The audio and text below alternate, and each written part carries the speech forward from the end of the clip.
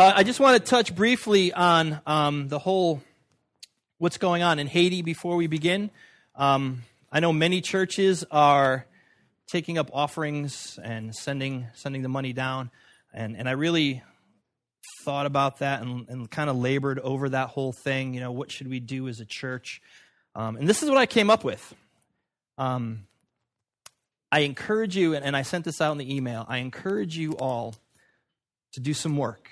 It's very easy for you to give me a check, we'll write out a big one, we'll send it off to an organization, you've done your duty, and you feel better about yourself. But you see, we want to write a better story. And so I encourage you to do some research, do some investigating. Look at what's going on in Haiti right now. Look at organizations that are actually taking part in the relief effort. Find out who's doing what, how they're doing it, and then if God puts it on your heart, make a donation. Don't just make it easy on yourself. And I know because we're doing it this way, many of you who would have wrote out a check or reached in your pocket and gave money this morning, because it would have been very easy, many of you, you're not going to do anything. Because now you have to actually do something. You have to actually investigate. You actually have to do some legwork. But for those of you who might take this challenge on, this is the beginning of writing a better story. That we would get involved, not just with writing our name on the bottom of a little check, but that we would engage the world personally. So that's, if you don't agree with it, you know, that's kind of too bad because that's what we're doing. But please, take some time. Look into what's going on. And then if God, maybe God calls you to do something else than to send money. Maybe you get involved in a whole different way. And I would not want to take that opportunity from you. So, amen. So, back in November, we're going through the Gospel of John. Remember the Gospel of John? It's been a while. And we ended right in the middle of chapter 6. Like right when Jesus was just like throwing it down, man. He was just like getting in the faces of people. But in order for us to finish chapter 6, I think we have to review. I think we have to go back and we have to look at the entire chapter and how it kind of flows to the very end. And so if you have your Bibles, anybody need a Bible? We have Bibles on the back table if you need them. Just raise your hand. Don or John will bring you one. No, you're all good? Okay. So if you have your Bibles, open to chapter 6 of the Gospel of John, and I will begin to read in verse 1. Sometime after this, Jesus crossed the far shore of the Sea of Galilee, that is the Sea of Tiberias, and a great crowd of people followed him because they saw the signs he had performed by healing the sick. Then Jesus went up on a mountainside and sat down with his disciples. The Jewish Passover festival was near.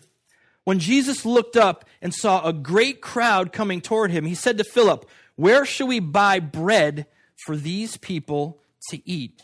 So, the story starts out with Jesus. He is on the move. He is doing stuff. He is performing miracles. He is teaching people. He has the attention of a large crowd. Can you imagine the buzz that he's creating? As he goes from town to town, people are just like amazed at the things that he's doing. And I imagine that there's this undertone of murmuring going on. It's like, is this the guy?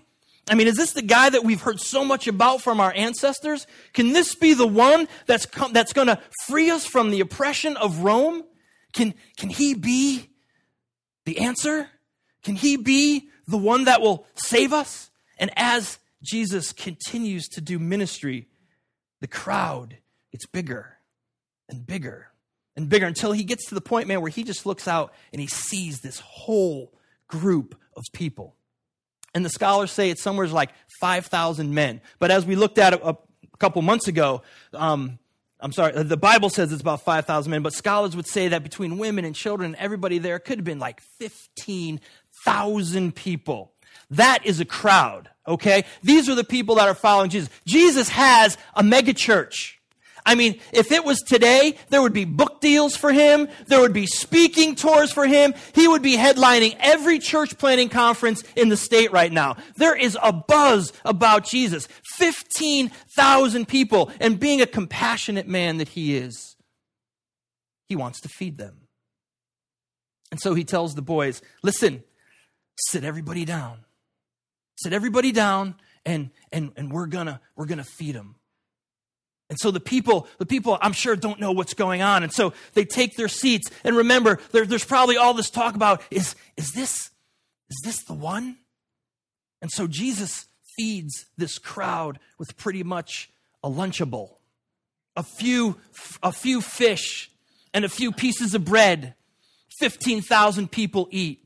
And the people start to think, is this the prophet that was prophesied in the Old Testament, the one that's going to come as Moses came? Remember, Moses freed the people from the oppression of Egypt. He led the people out. Is Jesus the one that's going to save us? Is Jesus the one that's going to bring us out from this terrible oppression of Rome? Is he our answer? Is he our Savior? I mean, he can heal the sick. He can feed all these people. Could he be the one? In fact, they were so intrigued with him, they wanted to make him king. Jesus knew about it. But these people, man, they want to make him the king because they believed he is the answer. They believed Jesus is the Savior. Now, how many of you throughout your Christian experience have been told that Jesus is the answer? Anybody? How many of you have been told that Jesus is the Savior? Yeah? It's a very common thing that we just love to throw around in Christian world. You know, Jesus is the answer. It's always our response. Jesus is our Savior. It's like if you're in need, well, Jesus is the answer. He can save you.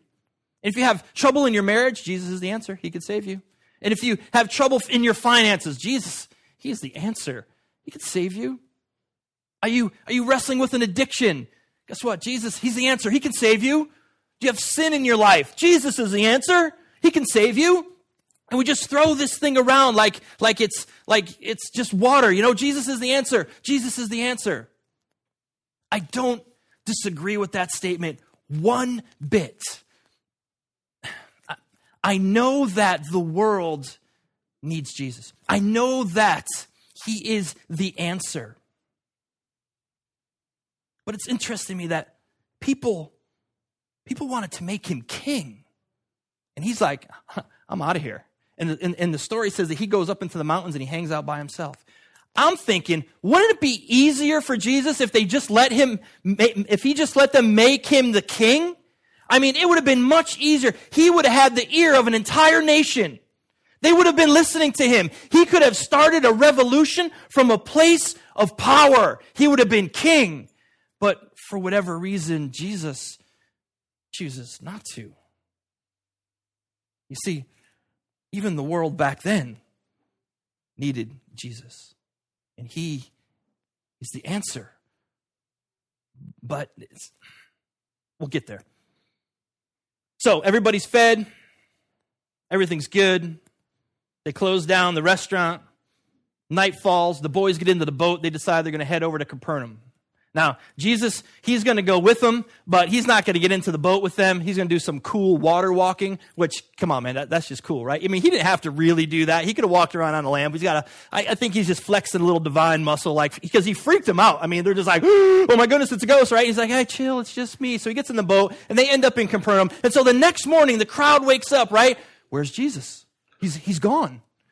And they start to look. And I wonder if the questions start swirling around. Where is he? I mean, this is our answer. This is the guy that's supposed to save us. Now understand that where they were and where Capernaum is, it's a very short boat ride over to where Jesus is. In fact, it's also a very short walk if they went around the pond. And so there's this mass exodus of people that are going to look for Jesus. And so let's just say, for the sake of the story, say there's 15,000 people, right? And say only 10,000 decide that we got to find this guy. I mean, they got to be thinking, this is the guy we want to make king. Where'd he go? He disappeared. And so say 10,000 people, they decide to follow Jesus to Capernaum. And the text says that they got in the boats and they sailed. And I'm sure people, they walked around the pond and they get there, right? How cool is it that 10,000 people want to follow Jesus. They can't get enough of him. They want to hear what he has to say. You know what?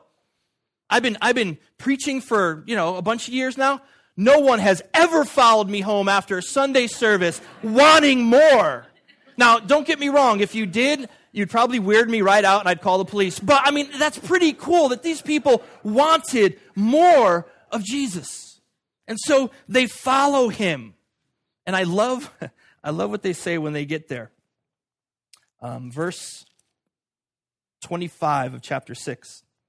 When they found him on the other side of the lake, they asked him, Rabbi, when did you get here? That's like saying, oh, Jesus, fancy meeting you here. I didn't expect you to be here. Me and my 10,000 friends, we're just out for a walk, out for a sail, and wow, we didn't expect you here. And listen to the words of Jesus. Very truly, I tell you, you are looking for me not because you saw the signs I performed, but because you ate the loaves and had your fill. Do not work for food that spoils, but for food that endures to eternal life, which the Son of Man will give you. On him, God the Father has placed his seal of approval. Jesus looks at this crowd, thousands of people, looks at them right in the face, and he says this, man, you have followed me for the wrong reason. You just don't get it. You're here because I fed you, and that's it. Well, but these people, they followed him. They want to make him king. They think he's the answer. And Jesus looks right at him and says, you are here for the wrong reasons. And Jesus will go on, verse 35.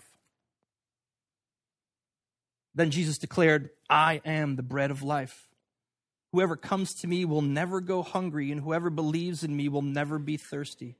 But as I told you, you have seen me, and you still do not believe. They have seen all the things that Jesus has done. They have heard the words that he has spoken, and they still have no idea who his true identity is.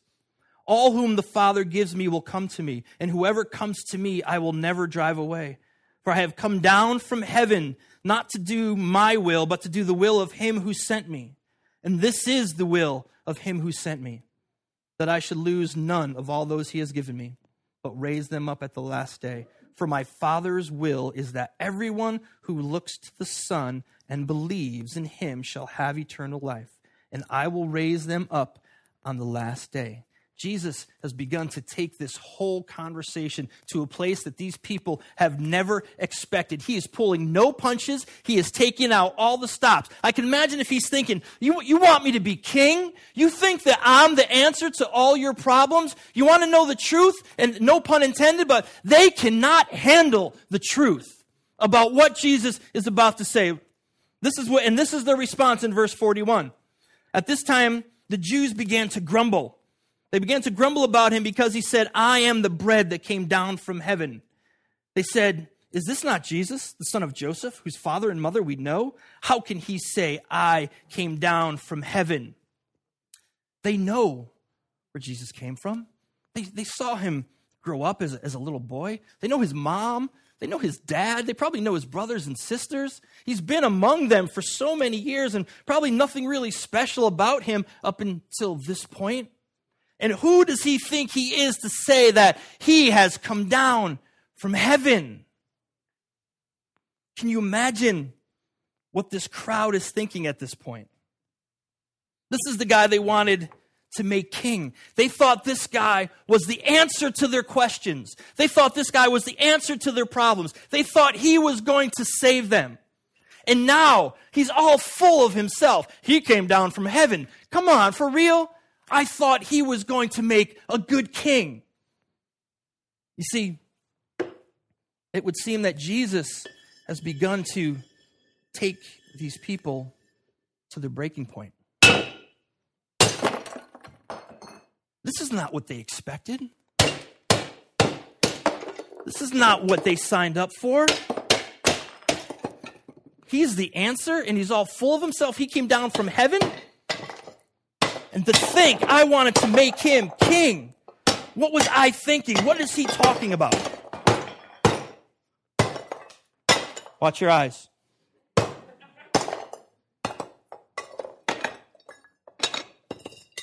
And so people begin to shake their heads. And they begin to walk away. This crowd that once wanted Jesus to be king cannot take his word serious anymore. He has brought them to their breaking point. And could you imagine what the 12 disciples thought? Oh, well, Jesus, what are you doing? What are you doing? What are you talking about? Jesus, people are starting to leave. You have to do something. And Jesus will. Verse 43. Stop grumbling among yourselves, Jesus answered. And I think the original Greek translation is quit your sniveling. No one can come to me unless the Father who sent me draws them, and I will raise them up on the last day. It is written in the prophets, they will be taught by God. Everyone who has heard the Father and learned from him comes to me. No one has seen the Father except the one who is from God, and only he has seen the Father. Very truly, I tell you, whoever believes has eternal life. I am the bread of life. Your ancestors ate the manna in the wilderness, yet they died. But there is a bread that comes down from heaven, which people may eat and not die. I am the living bread that came down from heaven. Whoever eats of this bread will live forever. And this bread is my flesh, which I will give for the life of the world. Jesus is claiming that God has sent him from heaven. And he says, unless God draws you, man, you have no chance of following me. Look what it says in verse 41 again. I'm sorry, in verse 45. It is written in the prophets, they will be taught by God. Everyone who has heard the Father and learned from him comes to me. What Jesus is saying, if you really knew who God was, if you really had a relationship with God, then you would know who I am and you would be following me for the right reasons. And then Jesus, he pushes just a little bit more. Verse 51, I am the living bread that came down from heaven. Whoever eats of this bread will live forever. This bread is my flesh, which I will give for the life of the world. Okay, this is going in a really weird direction for these people. This is like pagan cult weird, eating human flesh. And listen to me now. This is not about Jesus alluding to communion. That would make us all feel so much better, wouldn't it? Like, oh no, he's just talking about communion, that, the Last Supper thing. No. This is a crude and forceful statement that is starting to offend a lot of people. In fact, listen to what they say. Verse 52. Then the Jews began to argue sharply among themselves. So it's evolved from a grumbling to, man, now they're getting aggravated. Now they've begun to argue sharply. How can this man give us his flesh to eat? Jesus, he's pushing. Jesus once again will begin to bring these people to a place they had not expected to go.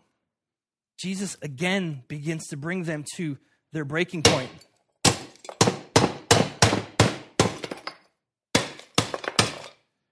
This was not what they expected. This is not the answer that they wanted. Who does this guy think he is? He expects us to be a cannibal and eat flesh, human flesh? What is wrong? And to think that we wanted to make him king. What was I thinking? Could you imagine what these people had felt as Jesus once again takes them to a place that they never, ever expected? Jesus would bring them to their breaking point. And I would think so many people would begin to leave even more. Imagine what the 12 apostles are thinking now. Oh, this ain't good. I mean, just yesterday, they looked out over a sea of people that are following Jesus. Maybe 15,000, maybe 20,000 people following Jesus. They're thinking, we got a good ministry going on. And they're all here for this one man. And you know what? The 12 of us, we're in tight with him. We're his peeps, man. We're the boys. We're the ones that sat everybody down and fed them, and then we collected the baskets. He's the one that takes us up on the mountains to teach us individually. We're his boy, and now things have begun to fall apart. People are arguing. People are going away mad. People are angry. This is not what they expected. They begin to leave. They begin to walk away. Everything seems to be falling apart. And I wonder if they pleaded, Jesus, do something. People are leaving. Do something. And Jesus will. Verse 53. Jesus said to them, very truly, I tell you, unless you eat the flesh of the Son of Man and drink his blood, you have no life in you. Whoever eats my flesh and drinks my blood has eternal life, and I will raise them up on the last day. And this finally puts to rest the idea that Jesus is talking about communion. Communion does not give us eternal life. Communion is a symbol of what Christ has done for us. Jesus is saying, unless you eat my flesh and unless you drink my blood, you got nothing. For my flesh is real food and my blood is real drink. Whoever eats my flesh and drinks my blood remains in me and I in them. For the fourth time in this chapter, Jesus says, very truly, I tell you, listen up. I've got something very important to say to you. And there's some authority in his words. But these words to a Jewish person are disgusting. Not only is he asking them to eat his flesh, but to drink his blood. You don't do that as a first century Jew. We don't do that now if you're, have half a mind. But anyway, so this was disgusting to them. In fact, as far back as Genesis chapter 9, it says, you will eat no meat that still has its lifeblood in it.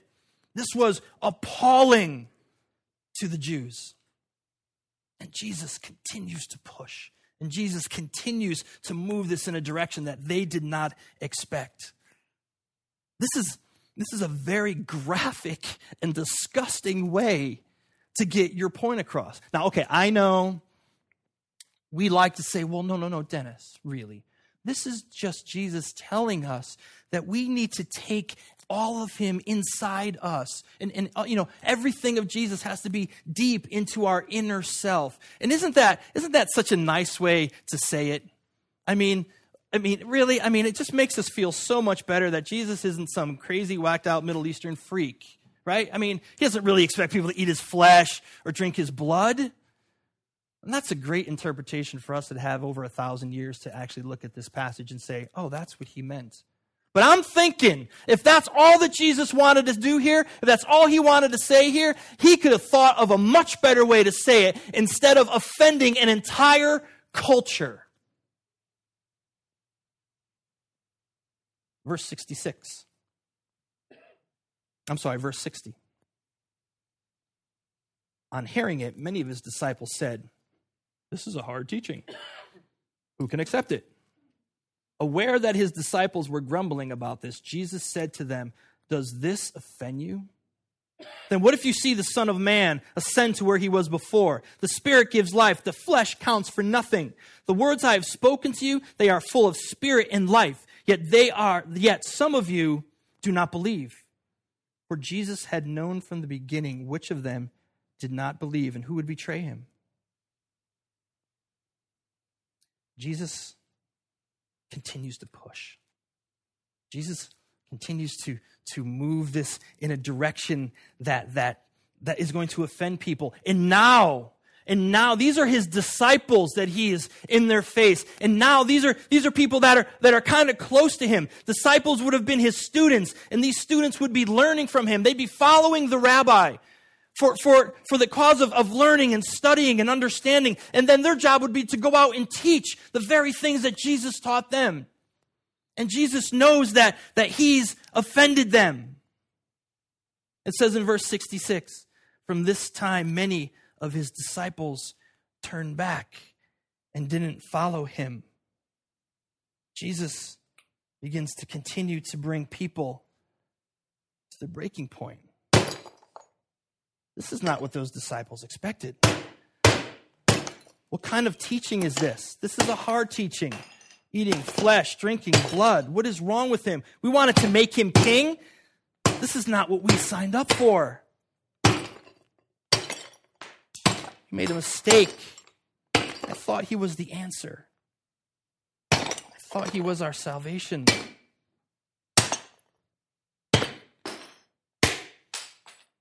Jesus continues to push people to a point of breaking, and more people are leaving. This one huge crowd that just the day before wanted to make him king has now dwindled to very few people. The crowd has gotten smaller and smaller and smaller. What is he doing? Jesus is on the top of his game. It's a mega church.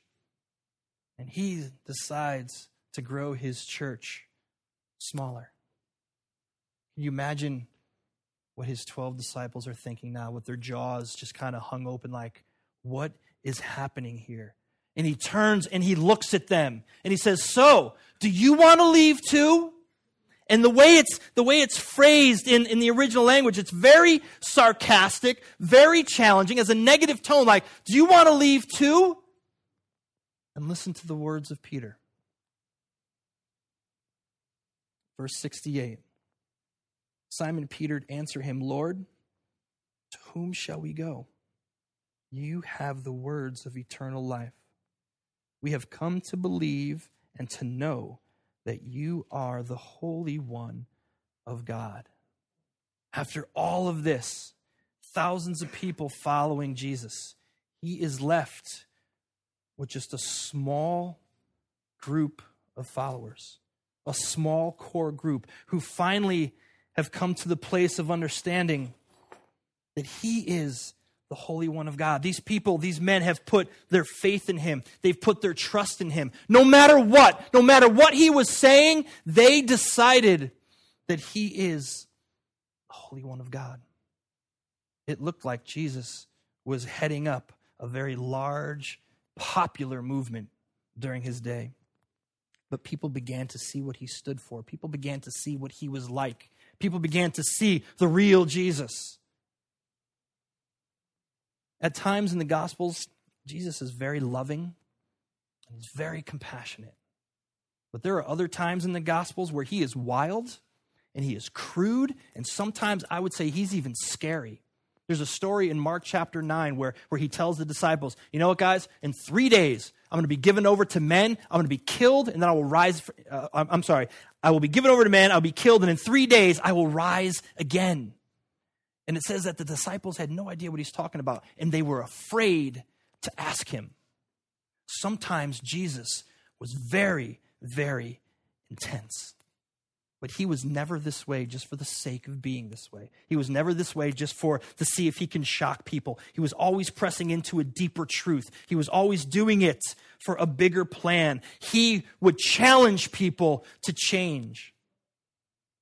And so I think for us, we have to ask ourselves, has Jesus ever taken you to your breaking point? Has Jesus ever challenged you enough in your life where he just brought you to that place of, ugh? Do you follow close enough for that to happen, or do you just watch and engage from a distance, a safe distance away? Has Jesus ever challenged you in your faith? If you're all comfortable and cozy in your relationship with him, I would say that maybe, man, you might be in trouble. You might be in trouble. When was the last time that you opened this book and you read those words and it challenged you to your very core? It brought you to a breaking point of how you're living your life, a breaking point in the things that you believe in. Has Jesus ever brought you to that place? You know, he never came to make your life all nice and comfortable. Yes, he's come to redeem us. Yes, he's come to reconcile us. Yes, he's come to restore us. But I guarantee you, in that process, in that work, he is going to scramble your eggs. He is going to mess you up. Because sometimes Jesus was intense, and he wants to challenge. He wants to challenge so that we can change. He wants to challenge the way we think. He wants to challenge what we believe. He wants to challenge the way that we are living our lives, not just moving through status quo. Has Jesus ever brought you to your breaking point? And when he gets in your face and you hear those words, or you sense that feeling of does this offend you? What are you going to do? What will you do? Will you walk away? Will you just leave? This isn't the answer that I wanted. This isn't what I expected. This isn't how this was supposed to play out. This is not the way I want to be saved. Or will you stand firm and say, no, Jesus, where else can I go? You have the words of eternal life. One of the real dangers in all this is that many people, when faced with those hard truths of following Jesus, they will walk away. But the real danger is they'll just hide in church. You see, we can walk away from the depths of the truths that Jesus wants to reveal in our lives, and we can hide very comfortably in church world, and no one will ever know that you were part of the crowd. You're safe. And we would live a life of just simple monotony, never realizing our potential in the kingdom of God. Has Jesus ever brought you to your breaking point? And if he has, what did you do? Do you really believe? Do you really live the fact that he has the words of life? Or do you just walk away saying, this is not what I expected? Church, I believe with all my heart, Jesus is the answer to all of our brokenness. I believe with all my heart, Jesus is the answer to all of the brokenness in the world. Jesus is the Savior of all things. But what the problem is that we believe that he is the answer that we want. He is the answer that we're very comfortable with. He is the answer that fits into our lifestyle perfectly. He is the answer that fits into our social standing. He is the answer that fits very well in my career choice, in my career path, and in the timeline that I am living. And yes, sometimes his answers and his truths are easy. But other times, he will bring you to your breaking point. And you have a decision to make. What will you do? See, that's the very place that he wants to go. He wants to get to the very core of you. Because that's where the work begins. Has Jesus ever brought you to your breaking point? And did you just walk away? Or did you stand firm and say, where else can I go? Give the words of life. Jesus wants to change the world. And he's going to do it by changing each one of us, one at a time. Let's pray.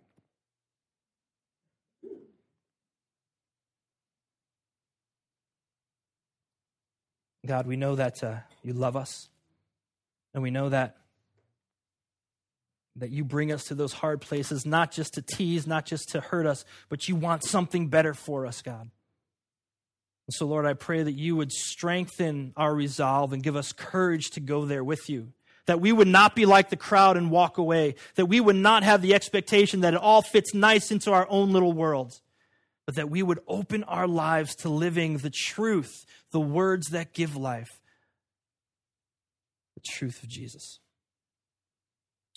So God, thank you. Thank you that you give us your word. Thank you that you love us so much that you won't let us stay right where we are. Amen.